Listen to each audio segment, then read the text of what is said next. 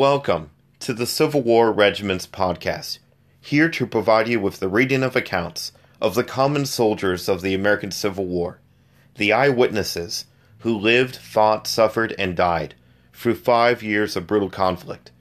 It is my hope that the reading of these accounts will make history come alive for you and offer a better understanding of daily life during the American Civil War.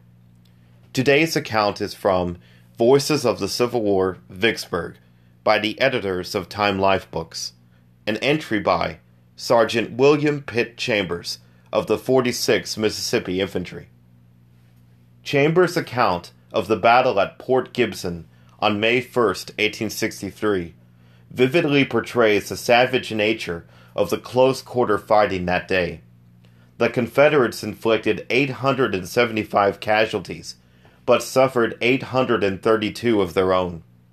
Forced to retreat in the face of superior numbers, they were compelled within days to abandon the formidable works at Grand Gulf as well, leaving behind 5 large guns. General Ulysses S. Grant now had an open avenue to move on the state capital at Jackson, Mississippi, while en route to the grand campaign on Vicksburg. Here follows the account of Sergeant Chambers. It was an exciting time. The loud peals of artillery rent the sky and reverberated along the hills till their echoes blended with the sharp din of musketry that was rolling toward us from Grindstone Ford. In the streets, all was confusion. Men with pale faces were running hither and thither, some with arms and seeking a command. Women sobbing on every side, children in open-eyed wonder, clinging to their weeping mothers, not understanding the meaning of it all. The ladies cheered us through their tears and besought us to drive the invaders from their homes. One lady, while she prayed heaven to protect us, said we felt as near to her as though we were her own sons going forth to battle.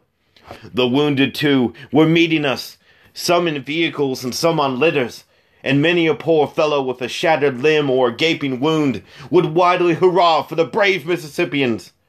We sped on. Louder roared the cannon, and din of the musketry grew more deafening. We met our flying squadrons, regiments cut to pieces, till a remnant only were driven from their position by a force 5-fold greater than their own. Already we were in advance of our new line, and were going forward upon the run when we were ordered to right about.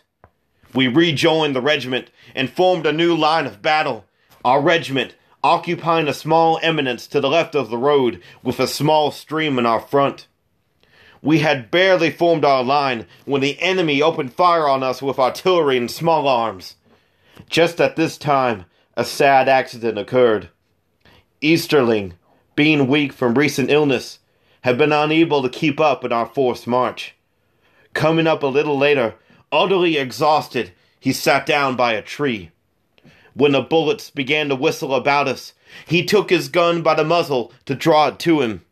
The hammer struck the tree, the cap exploded, and the whole charge struck his right arm, literally tearing it to fragments from the wrist to above the elbow.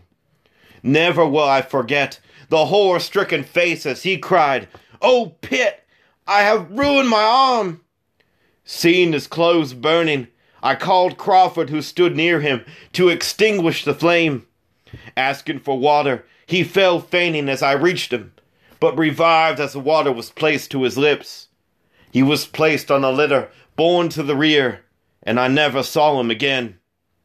But the screaming and bursting of shells, the whistling of shot, the ping of bullets, the shrieks of the wounded and the groans of the dying were calculated to strike terror to hearts unused to such scenes.